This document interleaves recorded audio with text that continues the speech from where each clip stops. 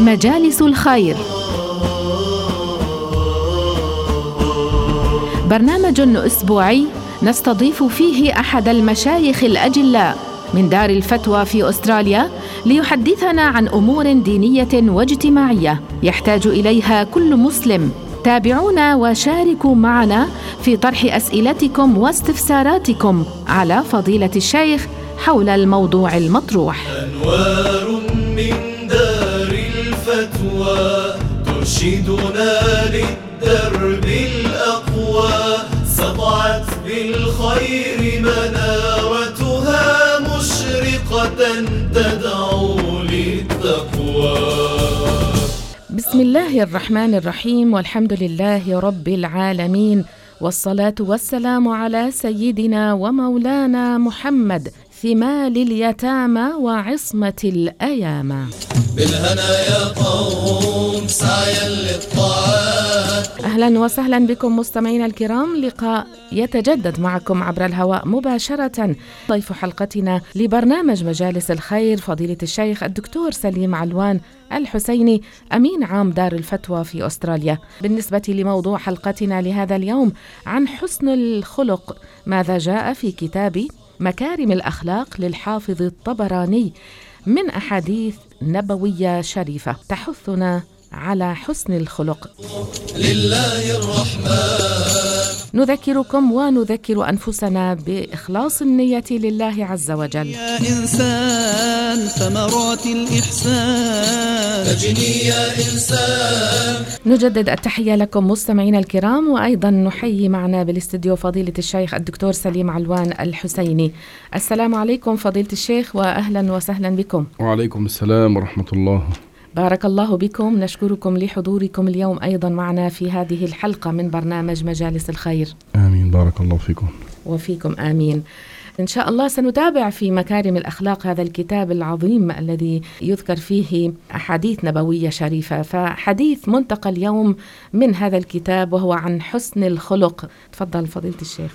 بسم الله الرحمن الرحيم، الحمد لله ثم الحمد لله، وصلى الله وسلم وبارك وشرف وكرم على سيدي وحبيبي رسول الله صلى الله عليه وسلم. صلى الله وسلم وبارك عليه وعلى آله وصحبه وأزواجه وذريته ومن تبعهم بإحسان إلى يوم الدين. نسأل الله سبحانه وتعالى أن يوفقنا وأن يعيننا وأن يكرمنا بالإخلاص، آمين.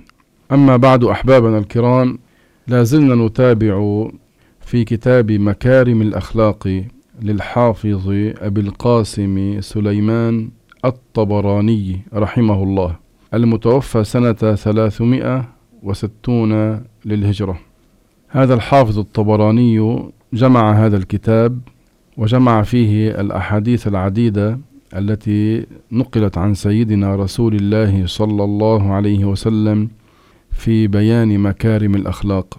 ففي هذا الكتاب فصل وباب يتعلق في فضل حسن الخلق، فهو يروي بسنده يقول: حدثنا محمد بن علي الصائغ المكي قال حدثنا سعيد بن منصور قال حدثنا إسماعيل بن عياش عن عبد العزيز بن عبيد الله عن محمد بن علي بن أبي طالب عن أبيه أنه قال: قال رسول الله صلى الله عليه وسلم: إن الرجل ليبلغ بحسن خلقه درجة الصائم القائم، وإن الرجل ليكتب جبارا وما يملك إلا أهل بيته.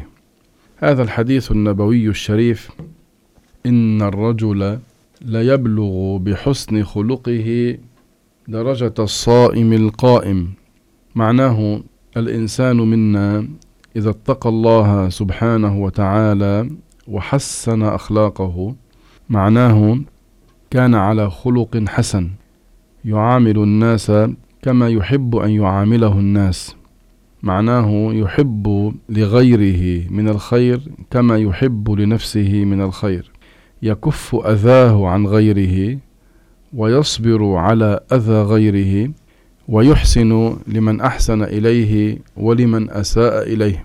هذا الذي اتقى الله سبحانه وتعالى وكان على هذه الدرجة من الخلق الحسن يبلغ عند الله سبحانه وتعالى درجة الصوامين القوامين، يبلغ درجة أولئك الذين يصومون تطوعا لله تعالى ويقومون الليل تطوعا لله تبارك وتعالى.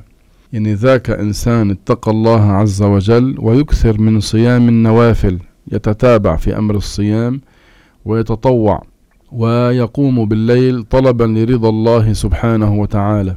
فهذا الذي عنده الخلق الحسن لو ما كان عنده صيام نوافل وصلوات بالليل نوافل وتطوع، إنما اتقى الله تعالى وعنده الأخلاق الحسنة. النبي أخبرنا في هذا الحديث أنه يبلغ درجة الصائم القائم. وإن الرجل ليكتب جبارا وما يملك إلا أهل بيته، يعني يريد ليس لديه أحد يتجبر عليهم إلا أهل بيته فيكتب من الجبارين. معناه هذا المتكبر المتعجرف الجبار الذي ما عنده من يتجبر عليهم إلا من في بيته، إلا زوجته وأولاده، ومع ذلك تجبر عليهم وتكبر عليهم فيكتب عند الله تعالى من الجبارين. فما بالك إذا كان جبارا متكبرا على أهل بيته وعلى غيرهم من الناس؟ فإذن هذا ذنبه أعلى، ذنبه أشد والعياذ بالله تعالى. فلذلك هذا الحديث النبوي الشريف في بيان فضل حسن الخلق ما شاء الله، يعني بيانه عظيم وفائدته كبيرة ومعناه كذلك عظيم. إن الرجل ليبلغ بحسن خلقه درجة الصائم القائم، وإن الرجل ليكتب جبارا وما يملك إلا أهل بيته. ثم تابع الحافظ الطبراني بسنده أن النبي صلى الله عليه وسلم يقول: إن الرجل ليدرك بحسن خلقه درجة الساهر بالليالي الظامئ بالهواجر. يروي بسنده فيقول: حدثنا يحيى ابن عبد الباقي الأذاني قال حدثنا عمرو بن عثمان الحمصي قال حدثنا اليمان بن عدي عن زهير بن محمد عن يحيى بن سعيد الأنصاري عن القاسم بن محمد عن عائشة رضي الله عنها أنها قالت: قال رسول الله صلى الله عليه وسلم: إن الرجل ليدرك بحسن خلقه درجة الساهر بالليالي الظامئ بالهواجر. صاحب الخلق الحسن يبلغ هذه الدرجة، درجة الساهر بالليالي الذي يسهر الليل قائما متطوعا لله تعالى، الظامئ بالهواجر الذي يصوم النهار تطوعا لله تعالى. الهواجر معناه انتصاف النهار، معناه يتتابع في أمر الصيام تطوعا لله عز وجل. معناه درجة صاحب الخلق الحسن كبيرة وعظيمة عند الله. كل هذا وأمثاله من الأحاديث يدفعنا إلى أن نتخلق بالخلق الحسن. كل هذا وأمثاله يدل على مدى تشجيع وترغيب نبينا محمد صلى الله عليه وسلم بحسن الخلق. هذا ما علمنا إياه رسول الله، وهذا ما كان عليه الصحابة والسلف الصالح ومن تبعهم بإحسان. وهكذا ينبغي منا جميعا أن نتخلق بالخلق الحسن، لا أن نرى من كثيرين الأخلاق السيئة الأنانية، يحب أن يعامله الناس بخير لكن هو لا يريد أن يعامل الناس بالخير، يحب أن يعامله الناس بالصدق والأمانة والاحترام والأدب وهو لا يعاملهم كذلك.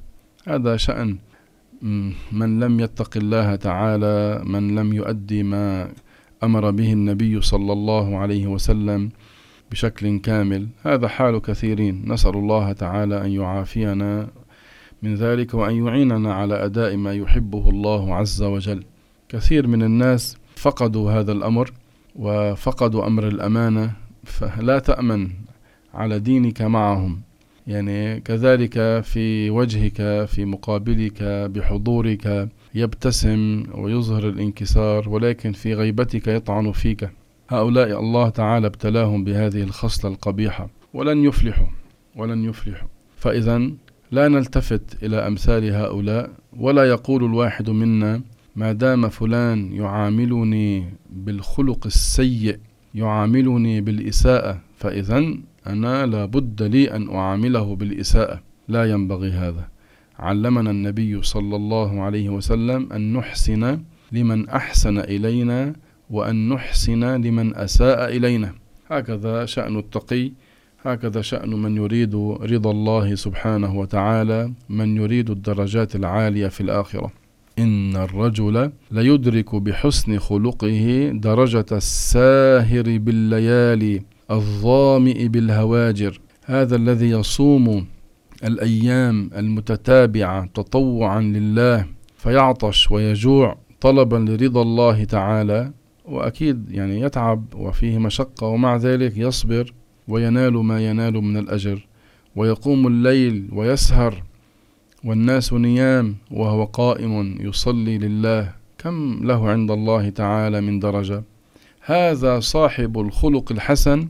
لو ما كان عنده هذا الأمر، لو ما كان يصوم الأيام المتتابعة تطوعا أو يقوم الليالي تطوعا، مع ذلك الله تعالى يعطيه بسبب حسن خلقه درجة الصوامين والقوامين. ثم تابع الحافظ الطبراني في كتابه هذا قائلا: حدثنا علي بن عبد العزيز قال حدثنا حفص بن عمر الحوضي قال حدثنا شعبة عن القاسم ابن أبي بزة عن عطاء الكيخراني عن أم الدرداء عن أبي الدرداء رضي الله عنه أنه قال: قال رسول الله صلى الله عليه وسلم: ما من شيء أثقل في الميزان من حسن الخلق.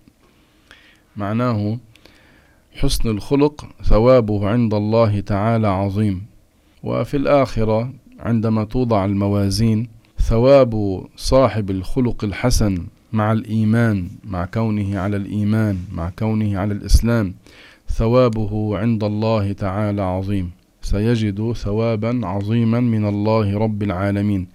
ما من شيء أثقل في الميزان من حسن الخلق، يعني من الأمور التي تثقل فيها الموازين في الآخرة الخلق الحسن.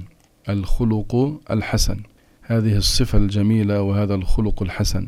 ثم تابع قائلا، أي الحافظ الطبراني، قال حدثنا عمر ابن حفص السدوسي قال حدثنا عاصم بن علي قال حدثنا أبو معشر عن محمد بن المنكدر عن جابر رضي الله عنه أنه قال: قال رسول الله صلى الله عليه وسلم: ألا أخبركم بخياركم؟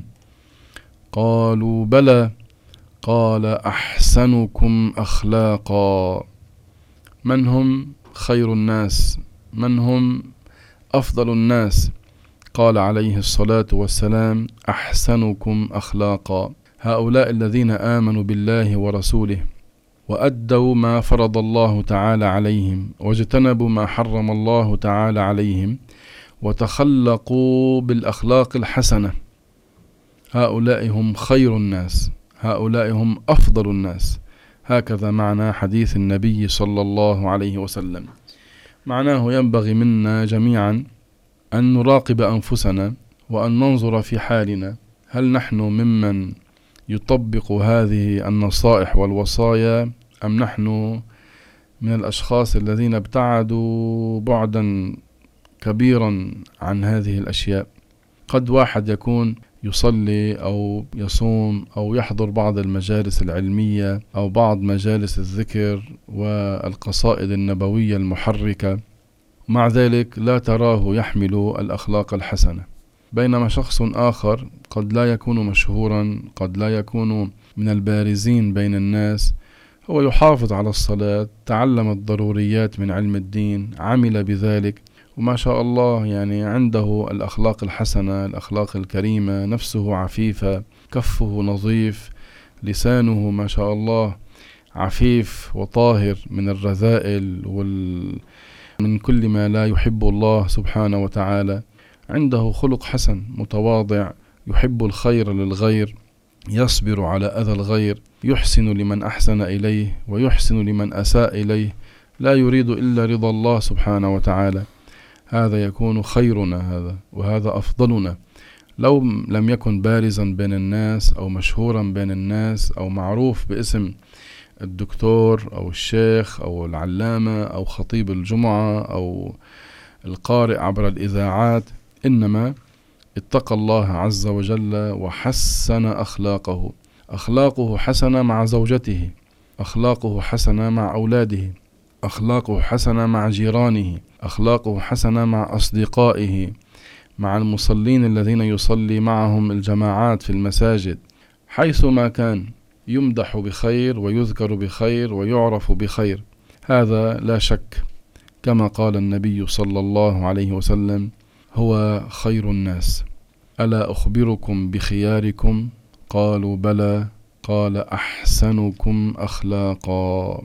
ثم تابع الحافظ الطبراني قائلا: حدثنا الحسين بن إسحاق التستري قال حدثنا إبراهيم بن عبد العزيز المقوم قال حدثنا حبان بن هلال قال حدثنا مبارك بن فضالة عن عبد ربه بن سعيد عن محمد بن المنكدر عن جابر رضي الله عنه أنه قال: قال رسول الله صلى الله عليه وسلم: إن أحبكم إلي وأقربكم مني مجلسا يوم القيامة أحاسنكم أخلاقا، الموطؤون أكنافا، الذين يألفون ويؤلفون. وإن أبغضكم إلي وأبعدكم مني مجلسا يوم القيامة الثرثارون، المتشدقون، المتفيهقون. إذن هذا الحديث النبوي الشريف ما شاء الله يعني جمع من المعاني الشيء الكثير.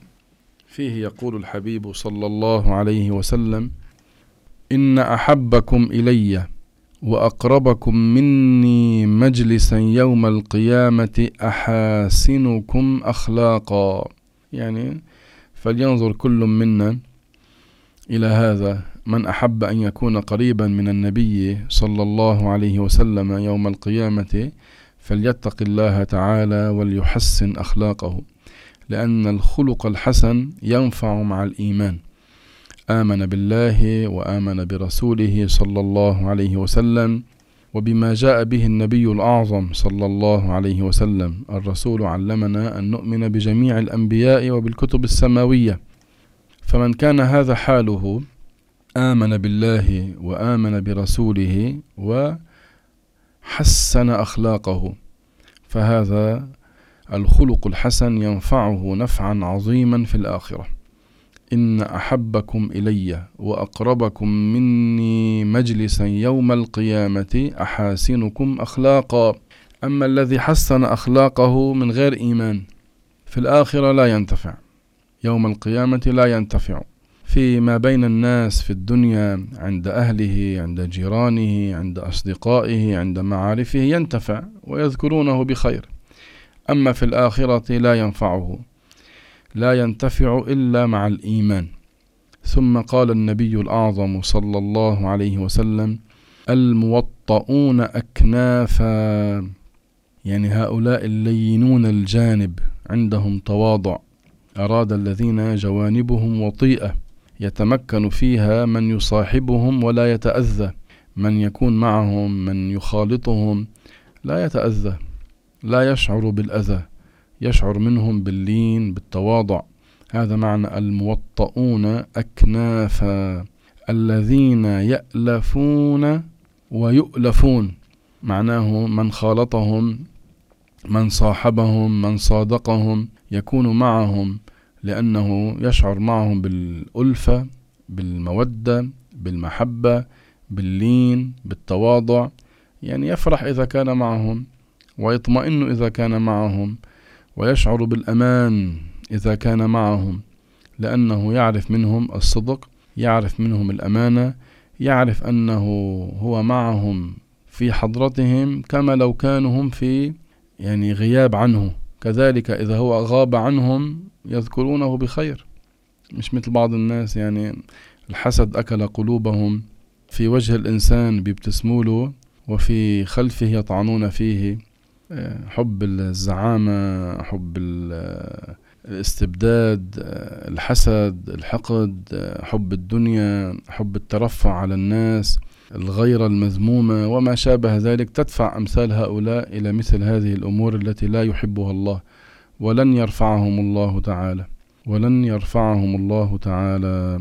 ثم تابع النبي في هذا الحديث الشريف: وإن أبغضكم إلي وأبعدكم مني مجلسا يوم القيامة الثرثارون، هم الذين يكثرون الكلام تكلفا وخروجا عن الحق. بيحكي كثير وكلامه لا يوافق الحق، بيحكي كثير، ثرثار، كلامه كثير ولكن في غير محله، كلامه ما له معنى، إنما من باب الشهوة الكلام بيحكي بيحكي بيحكي حتى يقال أنا بحكي وأنا بستلم المجلس وأنا أفهم الحاضرين. وإن أبغضكم إلي وأبعدكم مني مجلسا يوم القيامة الثرثارون، المتشدقون، المتوسعون في الكلام من غير احتياط واحتراز. وقيل أراد بالمتشدق المستهزئ بالناس، يلوي شدقه بهم وعليهم، يتكلم مع الناس بما هو فيه أذى لهم، بما هو فيه استهزاء بهم. هذا معنى المتشدقون، المستهزئ بالناس، هذا يلوي شدقه ويظهر للناس أنه لا يحترمهم وأنه يحتقرهم. الثرثارون المتشدقون المتفيهقون كذلك هم الذين يتوسعون في الكلام ويفتحون به أفواههم، هذا مأخوذ من الفهق وهو الامتلاء والاتساع. هكذا حالهم كثيرو الكلام، كثيرو التشدق، يفتح فمه ويلوي شدقه ويتكلم بكلام لا معنى له ولا فائدة فيه، وغالبا ما يكون يخالف الشرع. هؤلاء قال عنهم النبي صلى الله عليه وسلم: وإن أبغضكم إلي وأبعدكم مني مجلسا يوم القيامة. نسأل الله تعالى أن يعافينا من أمثال هذه الصفات الذميمة: الثرثارون، المتشدقون، المتفيهقون، ولا حول ولا قوة إلا بالله. ما زال هؤلاء في ازدياد، سبحان الله، نسأل الله تعالى السلامة. آمين. كذلك مما يرويه هذا الحافظ الطبراني قال: حدثنا محمد بن عبد الله الحضرمي قال حدثنا محمد بن يوسف الأنباري قال حدثنا أبي عن يحيى بن أبي أنس المكي عن ابن جريج عن عطاء عن ابن عمر رضي الله عنهما أنه قال: قال رسول الله صلى الله عليه وسلم: يقول الله عز وجل: أنا خلقت العباد بعلمي، فمن أردت به خيرا منحته خلقا حسنا، ومن أردت به شرا منحته خلقا سيئا. ثم قال: حدثنا محمد قال حدثنا أبو بكر بن أبي شيبة قال حدثنا أبو أسامة عن زكريا بن سياه عن عمران بن رياح عن علي بن عمارة الوالبي عن جابر بن سمرة أنه قال: قال رسول الله صلى الله عليه وسلم: إن أحسن الناس إسلاما أحسنهم خلقا. قال حدثنا يحيى بن أيوب المصري قال حدثنا سعيد بن أبي مريم قال أخبرنا يحيى بن أيوب عن محمد بن عجلان عن القعقاع بن حكيم عن أبي صالح عن أبي هريرة رضي الله عنه عن رسول الله صلى الله عليه وسلم أنه قال: أكمل المؤمنين إيمانا أحسنهم خلقا. أكمل المؤمنين إيمانا أحسنهم خلقا. هؤلاء المؤمنون الكاملون المتقون. قال حدثنا عبدان بن أحمد قال حدثنا هشام بن عمار قال حدثنا عبد الله بن يزيد البكري عن محمد بن مطرف أبي غسان المدني عن داود بن فراهيج عن أبي هريرة رضي الله عنه أنه قال: قال رسول الله صلى الله عليه وسلم: ما حسن الله خلق رجل وخلقه فتطعمه النار. يعني من كان على الإيمان واتقى الله تعالى وحسن أخلاقه النار لا تأكله. هذا معناه. ثم قال حدثنا علي بن عبد العزيز قال حدثنا مسلم بن إبراهيم يعني تحويل السند. قال وحدثنا أبو مسلم الكشي قال حدثنا سليمان بن حرب قال حدثنا شعبة عن زياد بن علاقة عن أسامة بن شريك أنه قال: قالوا يا رسول الله ما خير ما أعطي الناس؟ يسألون النبي صلى الله عليه وسلم: ما خير ما أعطي الناس؟ فقال: إن الناس لم يعطوا شيئا خيرا من خلق حسن. ثم قال حدثنا علي بن عبد العزيز قال حدثنا أبو نعيم قال حدثنا سفيان عن حبيب بن أبي ثابت عن ميمون بن أبي شبيب عن أبي ذر رضي الله عنه أنه قال: قال لي رسول الله صلى الله عليه وسلم: اتق الله حيثما كنت وأتبع السيئة الحسنة تمحها وخالق الناس بخلق حسن. اتق الله حيثما كنت وأتبع السيئة الحسنة تمحها وخالق الناس بخلق حسن. أن تكون الأخلاق حسنة فنتعاطى بها مع الناس، هذا الذي أرشد إليه الرسول صلى الله عليه وسلم. لا أن يكون الواحد منا سريع الغضب بطيء الرضا، بل العكس، ينبغي أن يكون بطيء الغضب سريع الرضا. هذا حال العبد التقي. نسأل الله تعالى أن يحسن أخلاقنا. آمين. وأن يجعلنا من العاملين بما تعلمنا. آمين. اللهم آمين. وسبحان الله والحمد لله أولا وآخرا. بارك الله بكم فضيلة الشيخ. معنا اتصال فضيلة الشيخ على الهواء مباشرة. ألو. السلام عليكم. وعليكم السلام ورحمة الله. أهلا بك يا حجة هنادي، كيفك حبيبة؟ الحمد لله بخير، بارك الله فيكي. وفيكي حبيبتي. السلام عليكم شيخ سليم. وعليكم السلام ورحمة الله. وبارك الله فيك. آمين وإياكم. أنا عند السؤال الأول، واحدة كان عندها قضاء في رمضان وما قضته وتوفت، هل يجوز أن يصوم عنها بناتها؟ نعم. من مات طيب وعليه الصيام صام عنه وليه. يعني قريبه، مثل بنتها أيوة. بتصوم عنا من باب الاستحباب، بنتها بتصوم، مش انه واجب على بنتها، لكن اذا صامت بنتها عنا ما شاء الله هي انتفعت كذلك، الميت انتفع يعني. تمام. طيب السؤال الثاني، في وحدة عندها أطفال وهي بتشتغل، يعني بتشتغل في البيوت، ما هنا في دولة تانية، هل يجوز أعطيها زكاة الفطر؟ إذا كانت هي عم تشتغل بشكل أنه المال الذي يأتي إليها ما بيكفيها من حيث الأكل الشراب والطعام والملبس الضروري والمسكن إلى حد الكفاية الأصلية، إذا كان هذا ما توفر عندها منساعدها من مال الزكاة. أما إذا شفتي أنه المال اللي بتاخده كراتب بكفيها كأكل وشرب ومسكن، لكن هي عندها حاجات زيادة، فما بنعطيها من مال الزكاة، بتعطيها من مال آخر، من باب المساعدة، من باب الصدقة، من باب التبرع. نعم. لا هي تعبانة. الله، خلاص إذا وجدتيها يقينا أنها فقيرة بتعطيها إن شاء الله. نعم. بارك شاء الله الله. فيك حجة. جزاكم الله خيرا. أهلا وسهلا فيك. وفيك حجة هنادي. يلا في أمان الله. في أمان الله. مع السلامة. مع السلامة. كمان اتصال على الهواء. ألو. السلام عليكم. وعليكم السلام ورحمة الله. السلام عليكم شيخ سليم. وعليكم السلام ورحمة الله. أهلا. بدي أسألك شيخ، أنا سؤال هو شوي يعني، هو هذا مشان زكاة المال بس للشركة يعني. نعم. لهيدي الشركة عندهم يعني مصاري، وبتعرف الشركة بتعرف المصاري بتروح وبتيجي، يعني من رمضان لرمضان أو من سنة للسنة.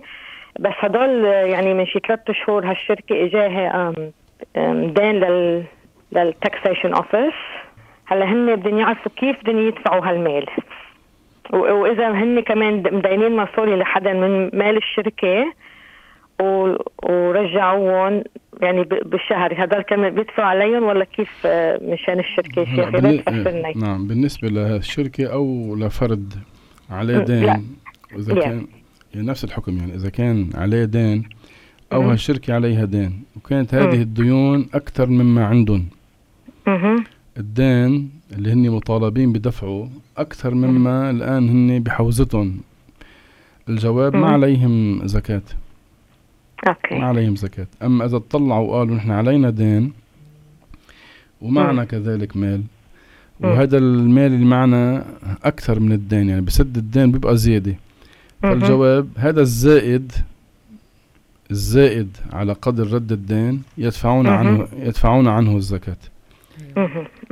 فإذا أقول عليهم عندهم 250,000 وبيدفعوا منهم 150,000 دين، فبيدفعوا الزكاة على 100,000. صحيح. أوكي. هكذا. بارك الله فيك شيخ. فيك إن شاء الله. يلا السلام عليكم. وعليكم السلام ورحمة الله. كمان اتصال. ألو. السلام عليكم. وعليكم السلام ورحمة الله. شو الأحوال اليوم حجة؟ الحمد لله. أهلا وسهلا بك حجة. أهلا بكم. السلام عليكم شيخ. وعليكم السلام ورحمة الله. شيخ عندي سؤال هلأ بالنسبة لوقت الصلاة. إذا الواحد عنده مثلا ما دايما بتحصل معه، ببعض الأوقات بصير بالشت إنه ما بيعود يعرف عدد الركعات. هلا طبعا نحن بنعرف إنه مثلا بياخد بالأقل وهالأشياء، بس السؤال اللي عندي إنه في شيء ذكر أو دعاء أو شيء الواحد بيقدر يقوله مشان ما يشت وقت الصلاة. هلا هو إذا كان هو أثناء الصلاة كان عم يتمعن ويتدبر بمعاني ما يقرأ، هيستفيد كتير، بس ما في ضمان الواحد منا يبقى هيك كل صلاة، لأنه نحن بنختلف عن الأنبياء وعن أولئك الأكابر، فبيحصل منا ومن غيرنا إنه بشد ذهنه، بيحصل إنه بشكل واحد منا 3 ولا 4. فإذا حصل له هذا الشك في صلاته بيتعامل بهالطريقة إنه يبني على الأقل.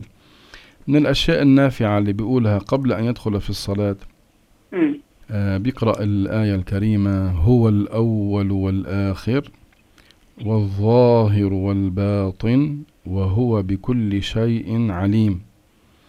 أوصى بذلك يعني بعض المشايخ اللي قرأ أكيد كتب الفقه بيعرف هالأشياء أو كتب العلم. هو الأول والآخر والظاهر والباطن وهو بكل شيء عليم. بيقرأ هذه الآية قبل أن يدخل في الصلاة.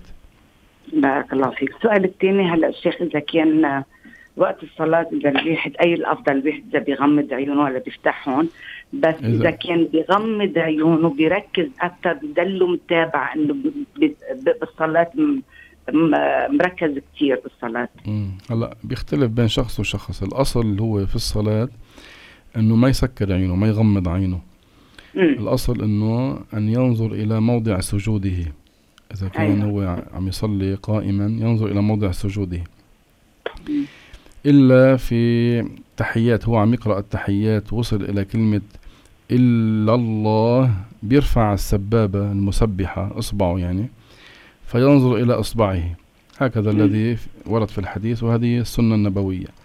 هلا إذا كان الواحد منا أراد يغمض عينه لحتى يجمع فكره ويعينه على الخشوع، بيقول النووي وغيره من الفقهاء إنه هذا ليس مكروها، ما بيعود بقى مكروه، أيوة. برجع بعيد، الأصل إنه ما يغمض عينه. فإذا صح. غمض عينه على معنى إنه يجمع فكره ويخشع في صلاته، بيقول الفقيه النووي وغيره من الفقهاء إنه هذا ليس مكروها، ما بيكون مكروه في حقه. نعم. بارك الله فيكم شيخ. وفيك يا أمين. إن شاء الله. السلام عليكم. وعليكم السلام ورحمة الله. أيضا اتصال. ألو. السلام عليكم. وعليكم السلام ورحمة الله. السلام عليكم فضيلة الشيخ. وعليكم السلام ورحمة الله. حابة نسأل سؤال. احنا كل سنة نبعث الزكاة والصدقة لبلداننا، يعني أنا البلدي وزوجي البلده. هل هذا يصح؟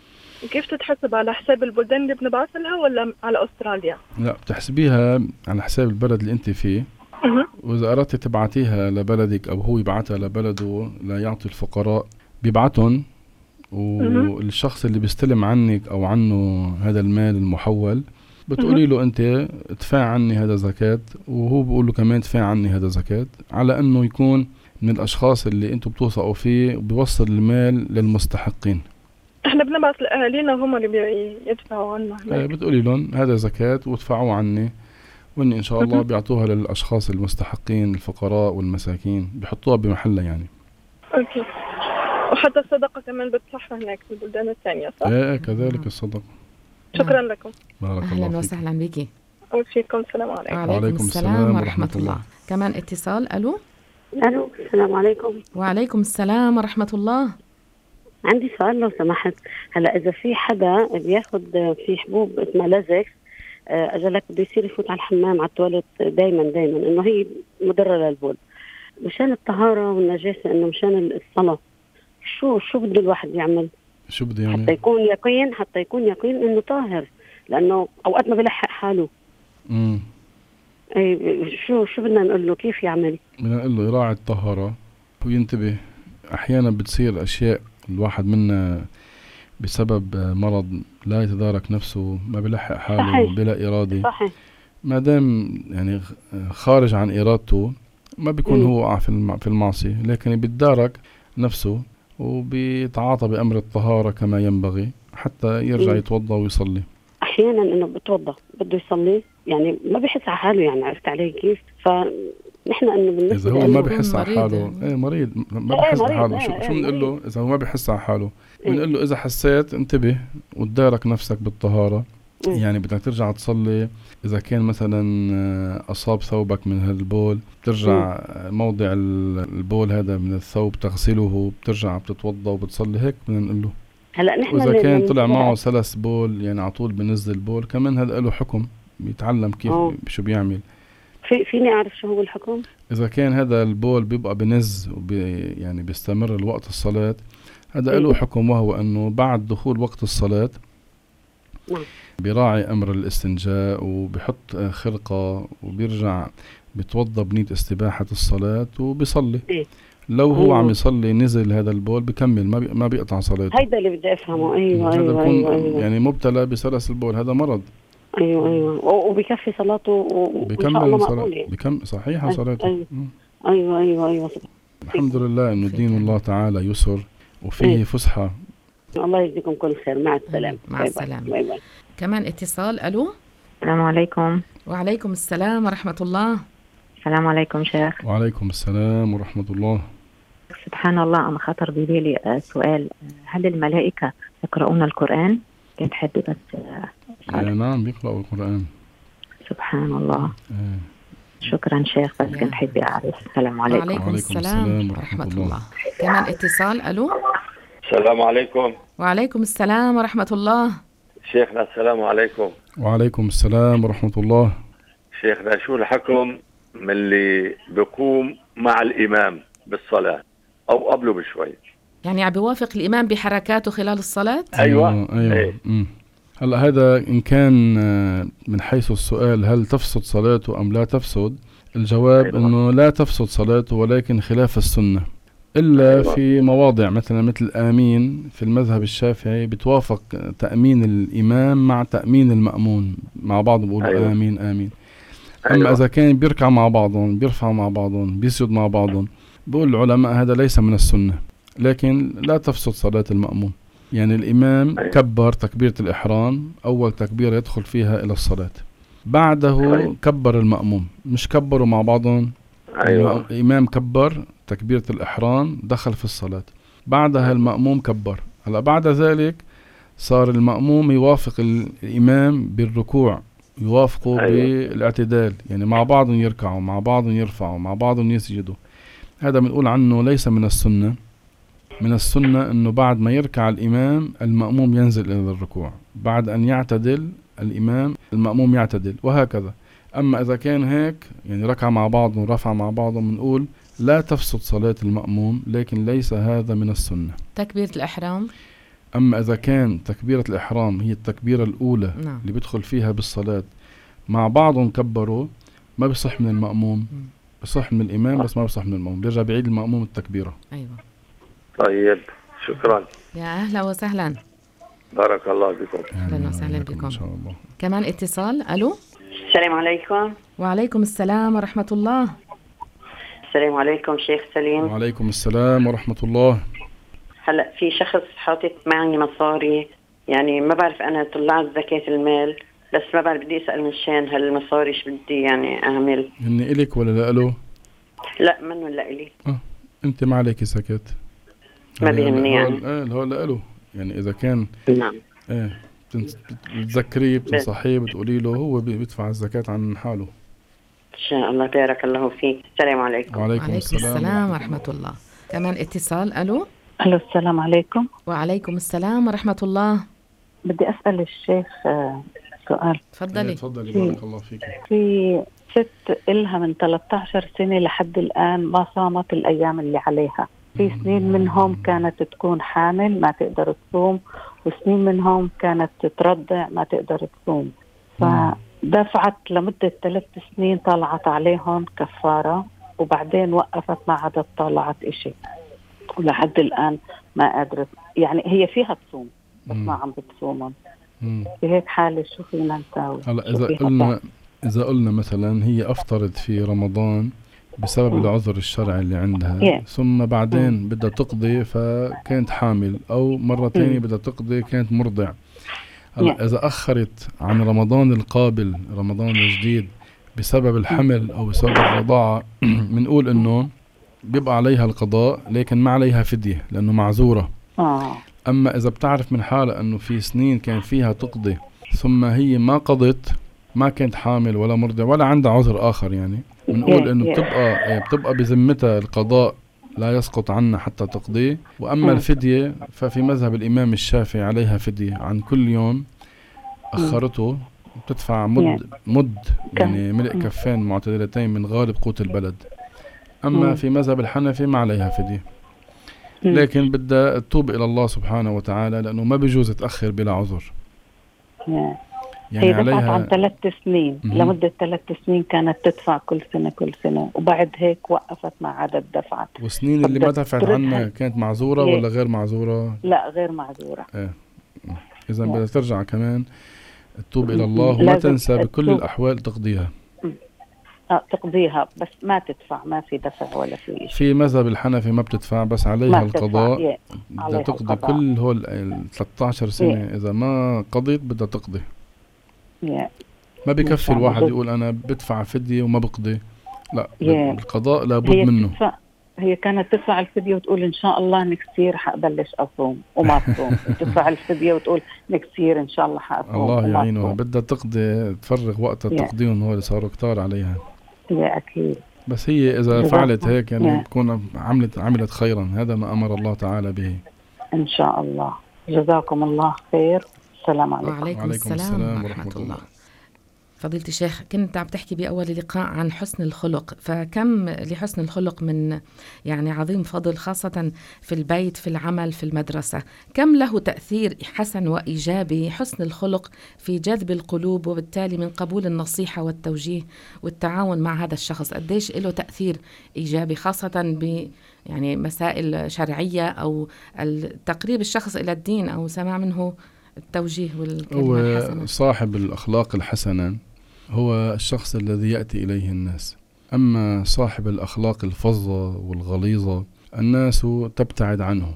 وهذا ليس من شأن الدعاة المخلصين. لذلك كان الأنبياء عليهم الصلاة والسلام يتخلقون بالأخلاق الحسنة مع العلم الوفير الذي آتاهم الله تعالى إياه والدرجة العالية التي أعطاهم الله تعالى إياها. منحهم الله عز وجل الخلق الحسن، فهم القدوة لنا عليهم السلام. فمنشوف ومنسمع ومنقرأ عن الأنبياء كم صبروا كم تحملوا. إجا مين يسبون، إجا مين يأذيهم، إجا مين يتعرض لهم بالأذى، إجا من يطعن فيهم، ومع ذلك كانوا يصبرون ويعاملون الناس بالحسنى ويصبرون على أذى الغير ويحسنون لمن أحسن إليهم ولمن أساء إليهم. لولا هذه الأخلاق الناس ما أقبلت عليهم. يعني مثلا يأتي هذا المشرك عابد الوثن إلى نبي من أنبياء الله وبسبه بتعرض له بالأذى، ثم النبي يصبر ويتحمل.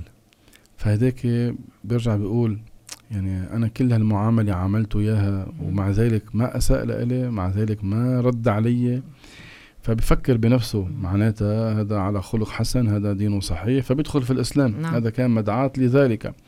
وهكذا حال الصالحين. يعني شوفي مثلا سيدنا زين العابدين رضي الله عنه ونفعنا الله تعالى به، كم كان على خلق حسن مع تقواه ومع وفرة علمه، وما شاء الله يعني كان عنده من الهيبة ما تفوق هيبة الملوك.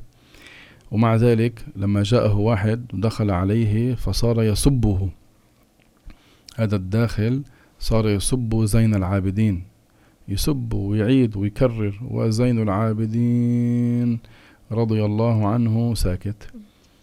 هذاك اللي عم يسب الضايق قال له إياك أعني، يعني أنا عم سبك، لك سبني رد علي. قال له وعنك أغضي، أنا سمعانك لكن أنا لا أعاملك بالمثل. طلع هديك حاله، استحى على حاله.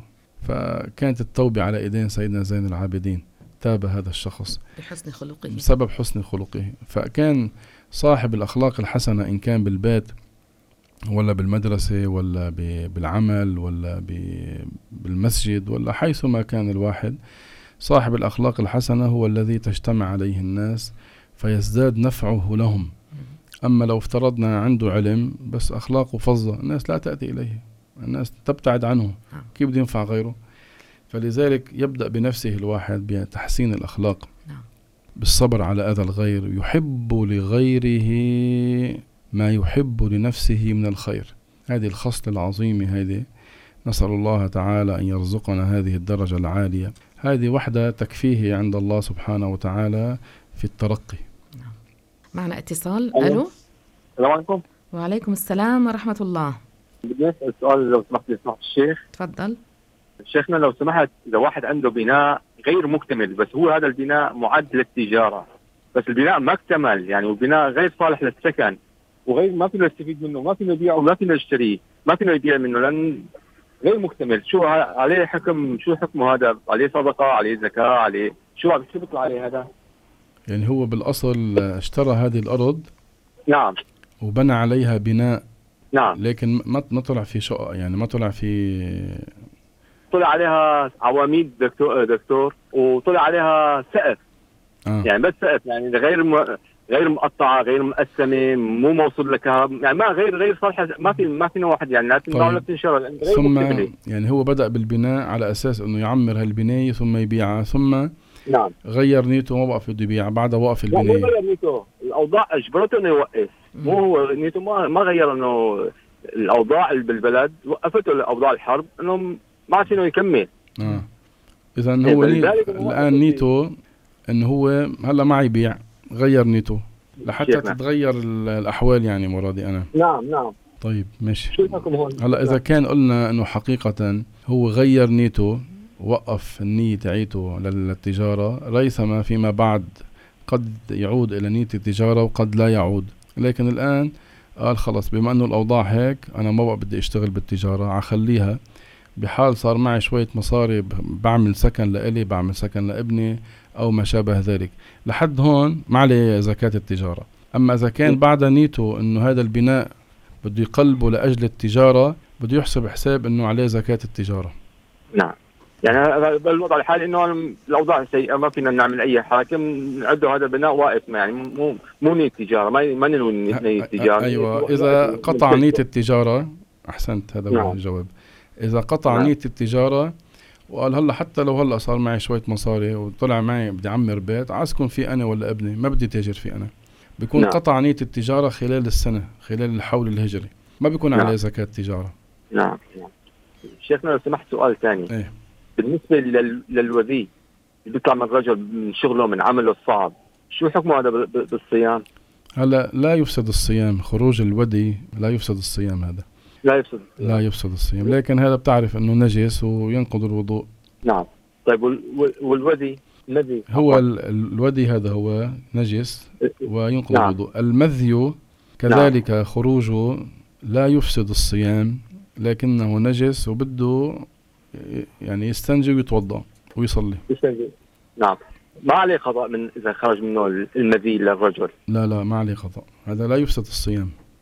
لا يفسد الصيام. إذا كان مثلا الشخص بسبب نظر محرم أو بسبب فكر محرم خرج منه هذا المذي، بنقول أنه عصى الله سبحانه وتعالى، لكن بخروج هذا المذي ما أفطر، لكن لكن عصى الله بالنظر المحرم أو بالفكر المحرم. نعم. شكرا لك دكتورنا، شكرا لك. أهلا وسهلا. إن شاء الله، بارك الله فيك. السلام عليكم. وعليكم السلام ورحمة الله. هذه مسألة بنفسها بعينها منصوص عليها بكتب الفقه. نعم. لو بيفتح شروح المنهاج يعني بيشوف ما شاء الله يعني العبارات واضحة في هذا. نعم. كمان سؤال عن معنى الحديث الشريف ذو الوجهين له يوم القيامة وجهان من نار.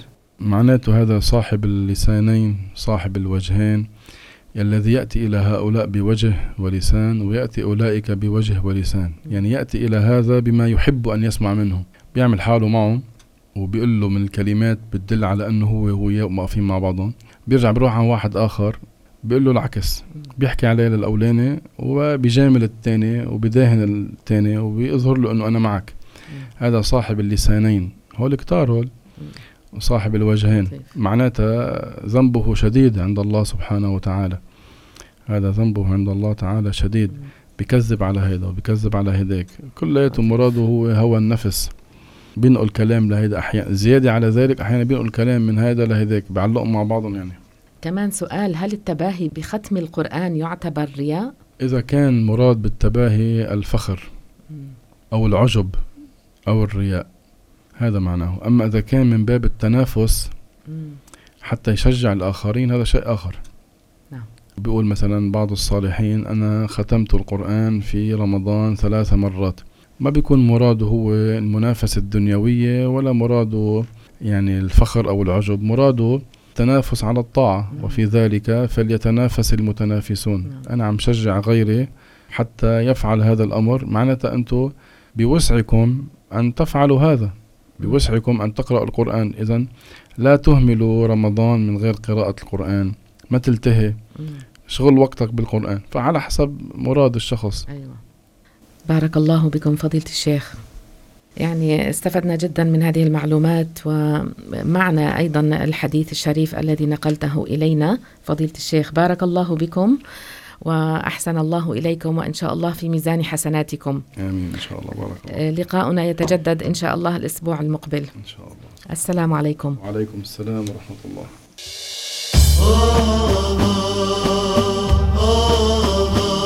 مجالس الخير، برنامج أسبوعي نستضيف فيه أحد المشايخ الأجلاء من دار الفتوى في أستراليا ليحدثنا عن أمور دينية واجتماعية يحتاج إليها كل مسلم. تابعونا وشاركوا معنا في طرح أسئلتكم واستفساراتكم على فضيلة الشيخ حول الموضوع المطروح. أنوار من دار الفتوى ترشدنا للدرب الأقوى، سطعت بالخير منى